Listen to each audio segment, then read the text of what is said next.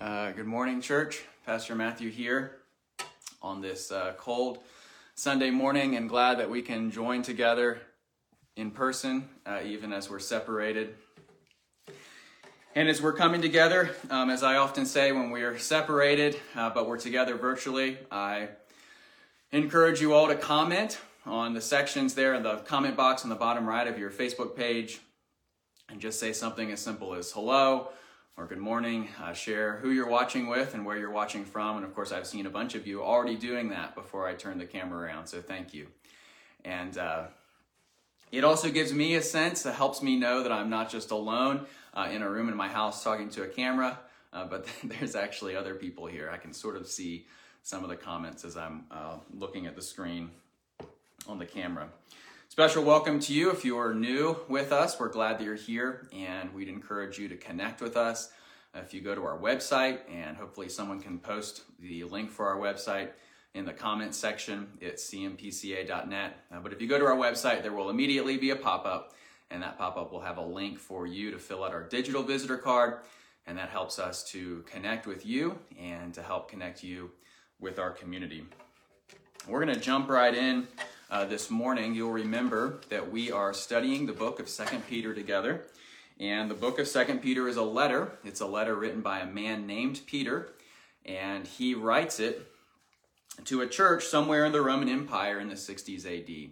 And we're near the end of the letter now. We've been in chapters 2 and 3, and especially in chapter 3. And as we're in chapter 3, we're continuing to talk about what we started in chapter 2, which is the idea of the false teachers. And you'll remember that the false teachers are promoting a couple different things. They're attacking the reality that Jesus is coming back to the earth, and they're also attacking the authority of Scripture. We've been talking the last 2 weeks about their objection that we saw in verse 4. And their objection is that Jesus is not coming back, and the reason that they claim he's not coming back is because he hasn't come back yet. In other words, why is it taking so long? And we saw two answers to that last week. One, Peter rejects the premise of their question. He says God's view of time, God's relationship with time is very different than your view of time, your relationship with time. And then he also tells them God is not slow, he's patient. He's not slow, he's patient. So that's where we've been. Here's where we're heading this morning. We have the same situation we had last week, which is we have got some heavy sledding theologically. And so I want us to go in with a strategy. You'll remember I told you last week we were not going to discuss all of verse 10 because we were going to discuss that this week. So this week we're starting at verse 10 and we're going to verse 13. We are going to focus on verse 10, the end of verse 12, and verse 13. We are not going to look at verse 11 at all. We're not going to look at the beginning of verse 12. We will cover those next week. So there's just a lot going on in these passages. They're very dense, and we don't want to rush through them. And so it's for that reason that we're taking it slow. So we didn't cover as much of verse 10 last week. We'll cover it this week. We're not covering verse 11 this week. We'll cover it next week. And next week we'll add verse 14. With that strategy in mind, I want you to think of this question. Ask yourself this question. When you think of the end of the world, what comes to mind? When you think of the end of the world, what comes to mind? And in addition to that, when you think of what's talked about in Scripture as the new heavens and the new earth, what comes to mind in that situation? Christians have a variety of ideas about what this is going to look like. Some Christians believe we're going to have this sort of disembodied existence. Now, they wouldn't necessarily articulate it that way, but when they think about the end of the world and the new heavens and the new earth, they think we're escaping material reality somehow. Some people think that maybe there's an alternate earth that we're going to go to. There's this alternate universe. And so I'm not going to give you the answer right away, but I'm just going to remind you there's all kinds of ideas about what's going to happen. And I'm sure you have an idea as well. And so that's the question we're going to be asking this morning as we look at 2 Peter chapter 3. We're not going to look at everything the Bible has to say about the end of the world. We're going to look at what this passage has to say about the end of the world. And so it's with that we turn now to God's Word. I invite you to turn with me in your Bible, either a physical Bible like I have here, or on your phone, or maybe on a web browser. I do encourage you to have all of chapter 3 opened up because we're going to refer back especially to verse 7. But as we come to this, remember that this is God's word. And Proverbs chapter 30, verse 5 tells us, every word of God proves true. He is a shield to those who take refuge in him. And so that's why we read now 2 Peter chapter 3, starting at verse 10. But the day of the Lord will come like a thief, and then the heavens will pass away with a roar, and the heavenly bodies will be burned up and dissolved, and the earth and the works that are done on it will be exposed. Since all these things are thus to be dissolved, what sort of people ought you to be in lives of holiness and godliness, waiting for and hastening the coming day of God, because of which the heavens will be set on fire and dissolved, and the heavenly bodies will melt as they burn. Verse 13, but according to his promise, we are waiting for new heavens and a new earth in which righteousness dwells. I invite you to pray with me as we come to this portion of God's word. Our Father in heaven, we thank you again for your word that you've given to us, that you haven't left us alone to wander around, but you speak clearly to us. And we thank you that you do that even when it's cold outside and it's snowing, and even when we're separated in person and we have to join through the internet over video. We ask that you would help us with that this morning, the many distractions that come as we're watching a screen rather than looking at a person, and that you would show your power by still speaking clearly to us in your word. We ask these things knowing that you'll help us, not because of what we've done or how we've performed, but you'll help us as we ask these things in the name of Jesus Christ. Amen. Now, I didn't plan to preach this sermon from a room in my house, but it actually proves to be timely and helpful. And I want you to think for a second as you look at this room that I'm in, what does it say to you? Now, there's a variety of things it might say. You might see that there's not a whole lot of things on the wall.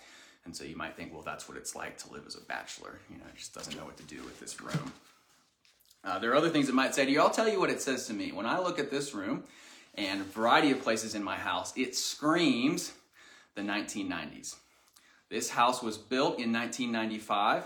I only bought it in 2019, and so I have not had it that whole time. But if you look at that door right there, you look at those closet doors, that is something that happens with 1990s houses. You would not buy a house today and see those kinds of doors. You wouldn't necessarily see those colors, right? There's something dated about it. And when I first walked into this house with my realtor back in the spring of 2019, one of the first things she pointed out to me was the kitchen floors. She said, these kitchen floors, you can tell they're not been treated well. The owners are using too much water when they clean them, because you can see there's a little bit of a bend in some of the pieces. Sort of this, I'm not good at describing these materials, but it's a non-wood material, some kind of plastic. But they said it's been cleaned with too much water, and so you see the edges start to kind of come up on the different pieces of the floor.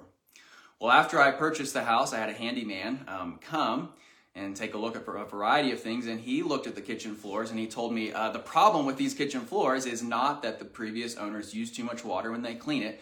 The problem is that these floors aren't designed to be in contact with water. You have the wrong kind of floors for a kitchen.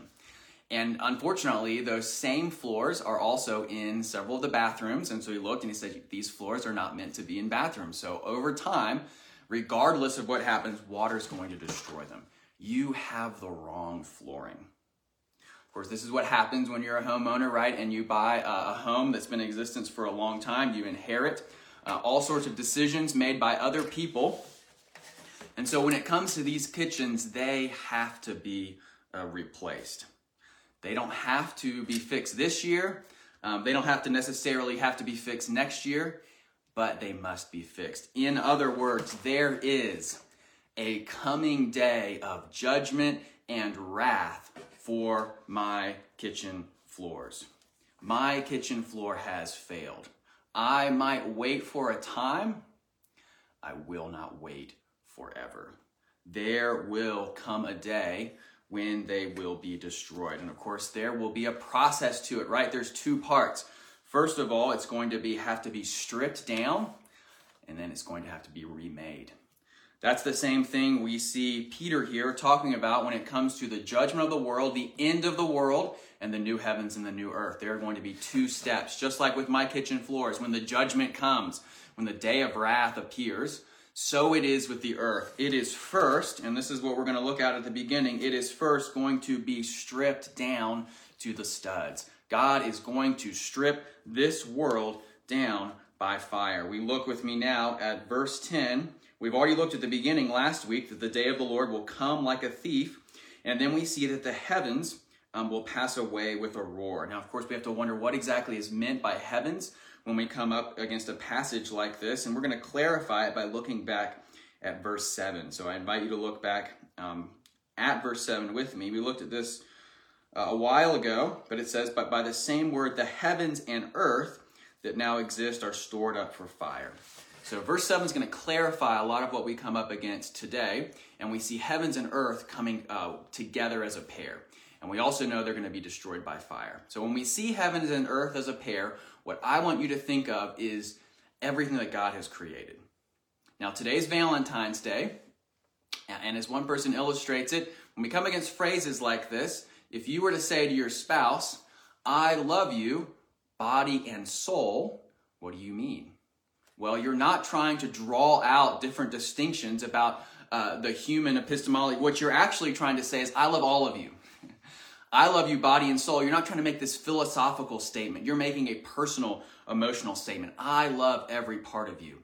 The heavens and the earth are going to be destroyed. Everything is going to be destroyed. Verse 7 is easy because heavens and earth are together. Verse 10 makes it slightly more challenging because they're separated, but the point remains the same. What God has created will be judged by fire. The heavens will pass away with a roar, and this roar here is most likely the sound of fire. You know that if you're by a bonfire, there's a sense in which it roars. Now, we're very careful about bonfires here in Colorado, but if you're from the East Coast, you are much more casual about them, and you know that people love to have them in a large field, and as they get larger and larger, the sound increases as well. The same thing is what we're told here in verse 10. These heavens are going to burn up, and there's going to be such a great fire that you can hear it. Now, we've been talking here about heaven and earth, right? So we've covered the heavens, and then we find out here the heavenly bodies will be burned up and dissolved. And if you're like me and you're using an ESV translation of the Bible, you'll see that there's a note at the bottom. And it says it could be translated heavenly bodies. It could also be translated elements.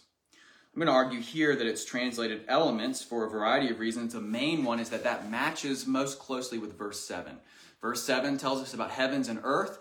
Verse 10 is expanding on verse 7, so we expect to hear about the heavens, and then we expect to hear about the earth. The elements then are giving us more detail about what it means for the earth to burn. Everything that makes up the earth is going to melt.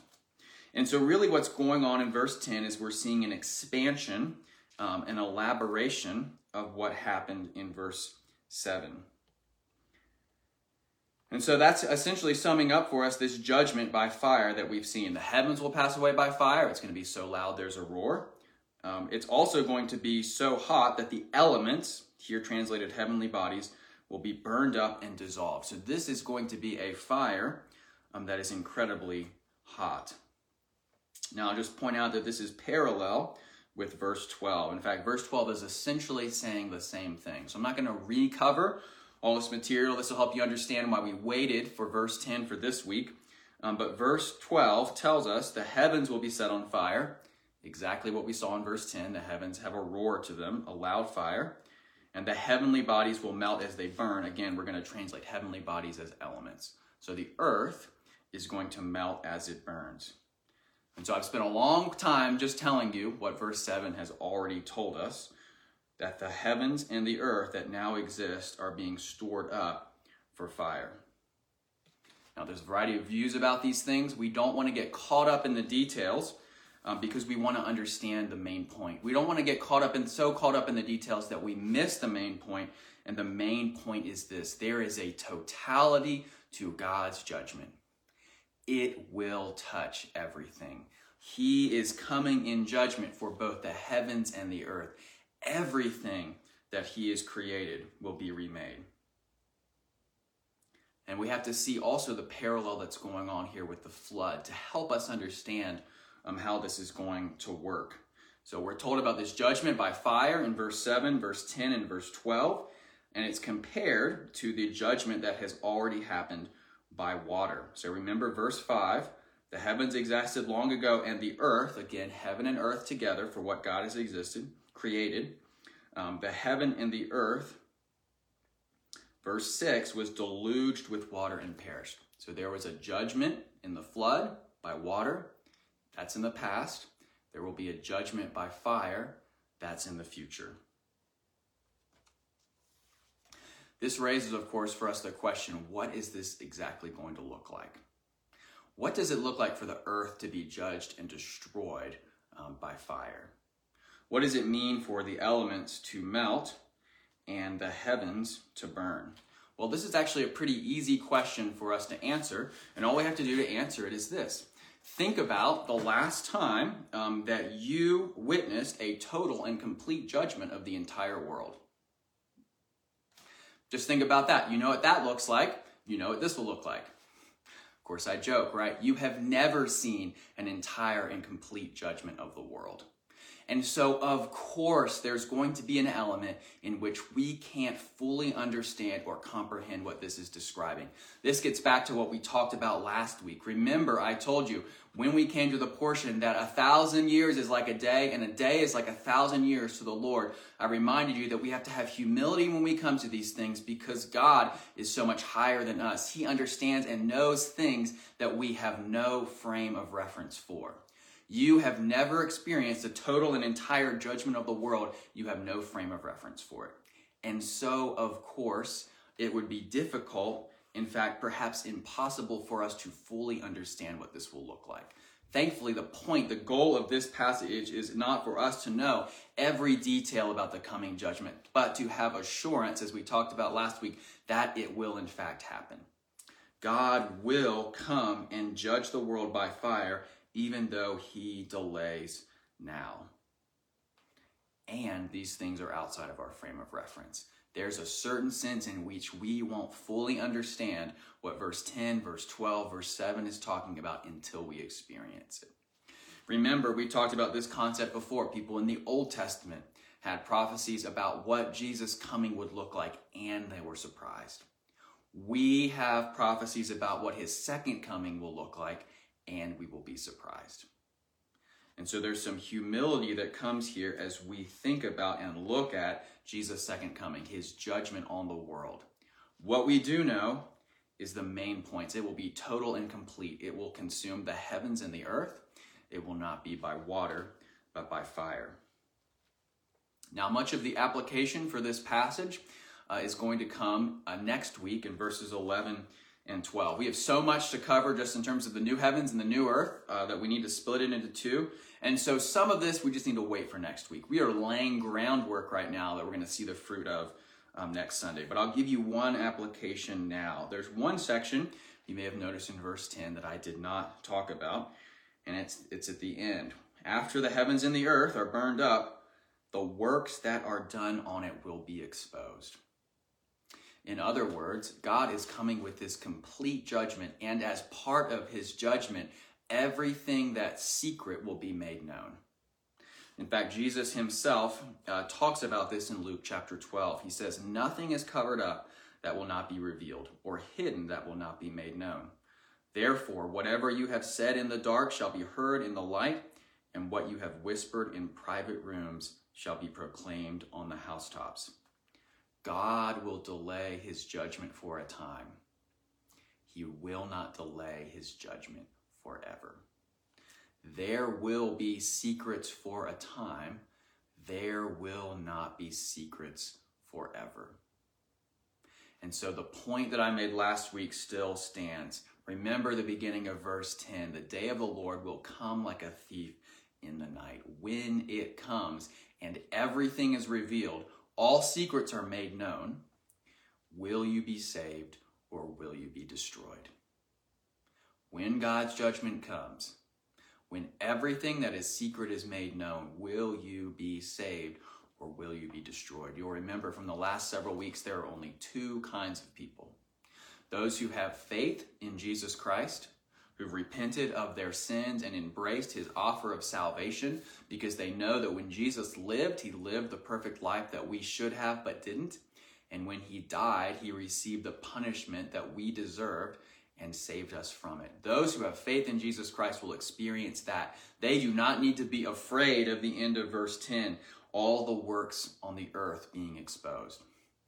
Those who do not have faith in Jesus Christ must have great fear. And as I've been telling you, the time to repent is now.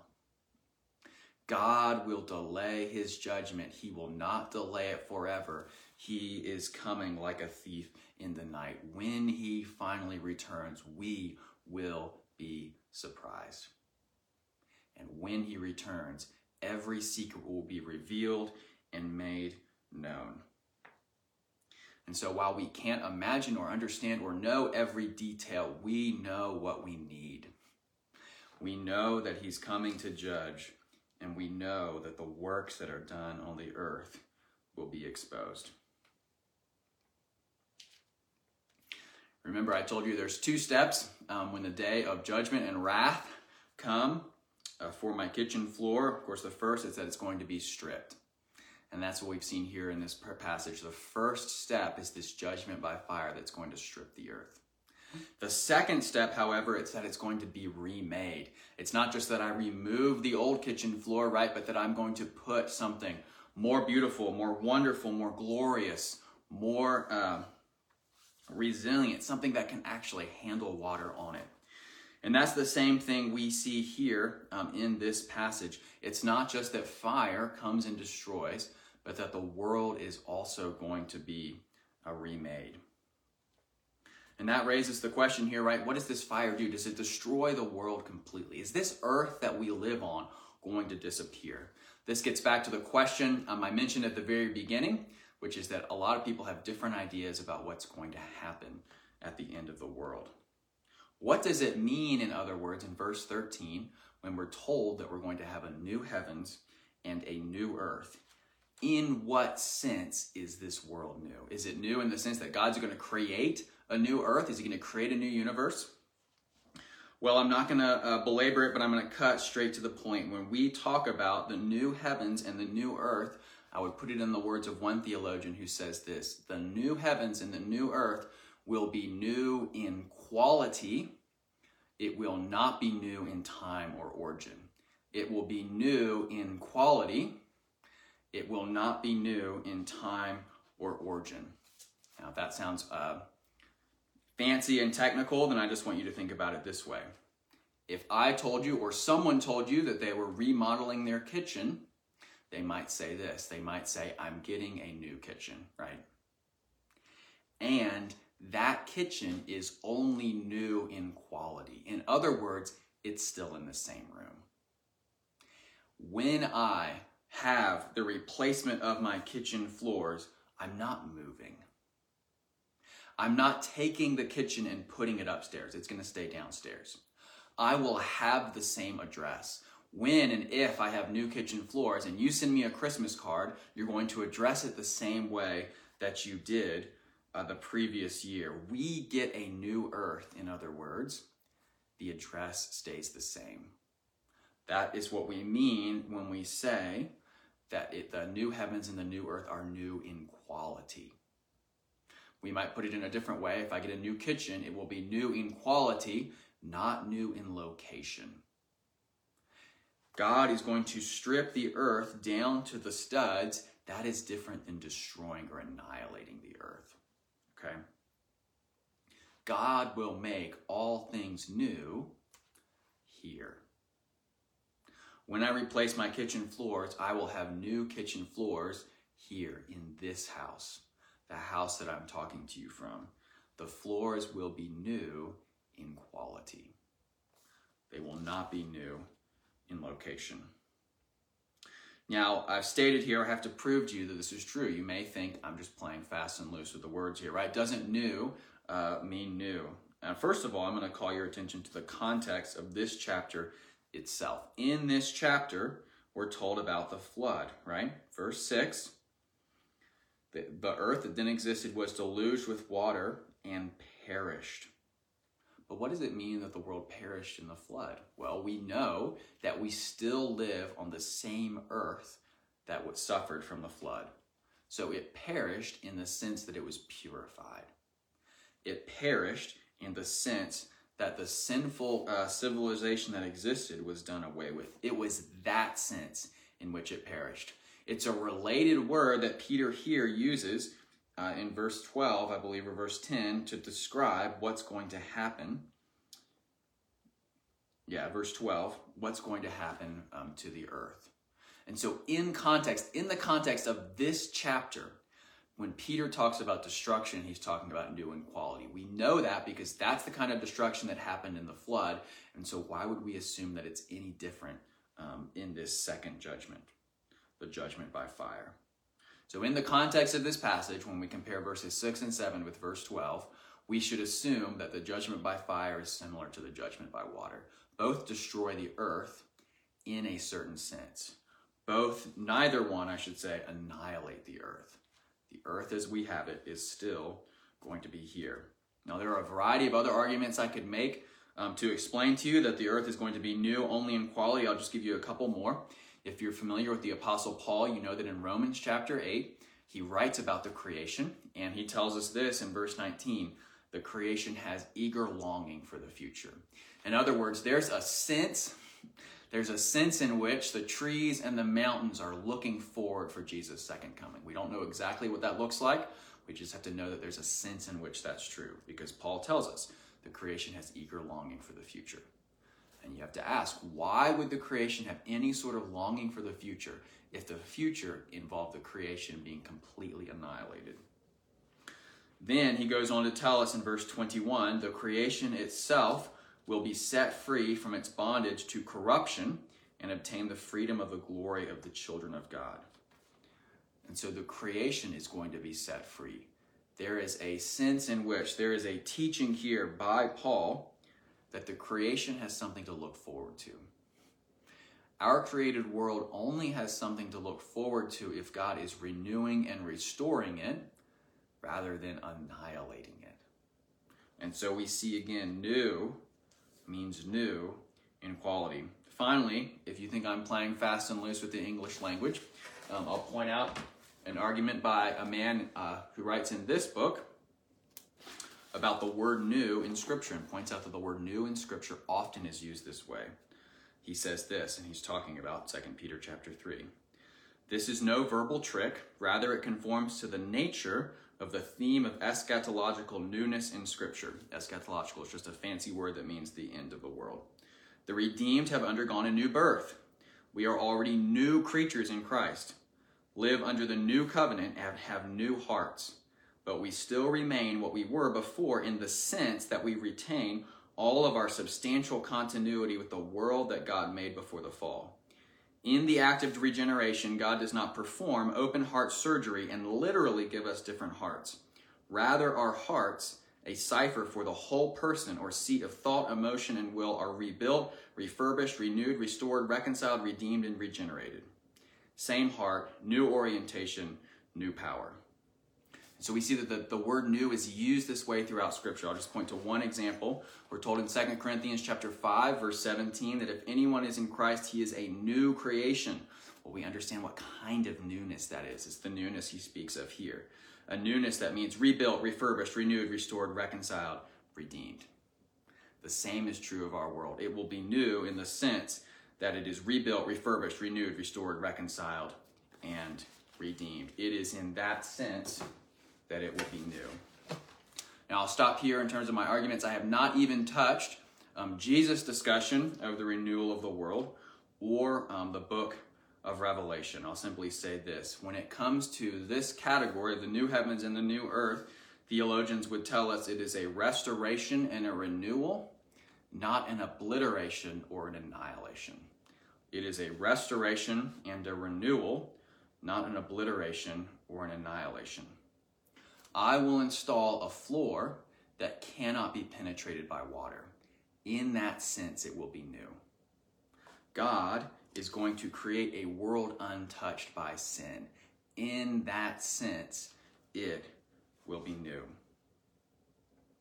Now, as we look at these concepts of the new heavens and the new earth, there's a variety of places I could go with this, right? I could talk with you about the inherent goodness of creation, the fact that God loves it so much, he's going to redeem it. I could talk with you about the wonder of the material world, that there's a reason that we enjoy, some of us, snow so much, some of us hate it. There's a reason we enjoy the beauty of the mountains in Colorado. That's something good and right. God designed us to be that way. That will not disappear when Jesus returns. And we could go in all those places. This morning, I just want you to think of one thing that we take away, one application that we have, which is this. When it comes to Jesus and his victory, it is total and complete. Now, it's good and right for us to think of Jesus' victory over sin and death as something that brings us salvation from eternal punishment. And that is the most important part for us of his victory over sin and death. It is not less than that. The reality is that it is much more than that. His victory is so complete that it eradicates ultimately every piece of sin. It is a complete retaking of territory. You know, when it comes to war, victory and territory are intimately connected. If you win, you retake whatever territory you lost in the war, right? If you win, you might get to take some of your enemy's territory. The same is true of Jesus' victory. What sort of victory would it be if in winning the battle over sin and death, he lost the territory of this earth? No, Jesus' victory is complete. The surrender of sin is unconditional. He loses nothing. He takes back everything. That's how powerful and complete Jesus' victory over sin and death is. It is not just good news then for us as individuals. Remember Romans chapter 8, the creation longs. It is good news for the entire world. God does not negotiate terms with sin. He does not cede territory to sin. His victory is complete. Sin's surrender is unconditional. He gains all his territory back. The earth is his. Romans chapter 8, the whole creation groans. The whole creation will be redeemed. And of course, this is made fully and finally true in Jesus. We're told in the New Testament about his complete victory. Colossians chapter 2, verse 15 tells us this. He disarmed the rulers and authorities and put them to open shame by triumphing over them in him. There's a disarming of rulers and authorities, right? There's open shame. There's a triumph. This is Roman military language. He completely defeats his enemies. 1 Corinthians 15, verse 24, again, speaking of Jesus. Then comes the end when he delivers the kingdom to God the Father after destroying every rule and every authority and power. Anything and everything lost to sin is regained by God, including the whole world. Of course, that doesn't mean there aren't things that are lost in the sense that they're judged. But when it comes to territory, it means that God takes it back. God's victory is complete. It's complete because of Jesus' victory on the cross. When he died, he did not just take the punishment, the penalty for our sins. He also defeated sin and death for all and forever. And so we then see that when he finally comes in his second coming, stripping the earth down to the studs and rebuilding it, recreating it, giving us a new heavens and a new earth. Remember, I started by asking you, when it comes to the end of the world, what do you think of? What do you think of when you think of the new heavens and the new earth? President Ronald Reagan liked to talk about his strategy in the Cold War to defeat the Soviet Union. And he used this phrase in various ways at various times, but one of them was in one of his State of the Union addresses. He described his strategy against the Soviet Union. He said this: "My idea of American policy towards the Soviet Union is simple, and some would say simplistic. It is this: we win and they lose. What do you think of that? Brothers and sisters, when we come to this world, we know that Jesus has won and sin has lost. It is total and complete. And so we look for the total and complete reclaiming of all his territory, the restoration of this entire earth. That is what we think of and see when we ask how the world is going to end, and we think of the new heavens and the new earth. And ultimately it is true because of Jesus, who has conquered sin and death and has disarmed the rulers and authorities and put them to open shame by triumphing over them in him. Let's pray. Our Father in heaven, we thank you for the encouragement and hope we take that you have defeated sin, and your defeat over it is so great and so complete that you will come back and reclaim this earth once and for all. We ask that you would give us that hope and that confidence as we live this week, and you would prepare us again next week to hear from your word as we look to see what kind of lives we live in response, in preparation for your return. We ask these things. I'm grateful that we ask them not because of our victory, but because of Jesus' victory. And so we ask them in his name. Amen. As we end our time together, I'll have us end our time together with a benediction. And you'll remember that a benediction is a good word from God. It's a word that is true in a world filled with words that are not true. It's tradition for the minister to hold up his hand to send out God's blessing on God's people.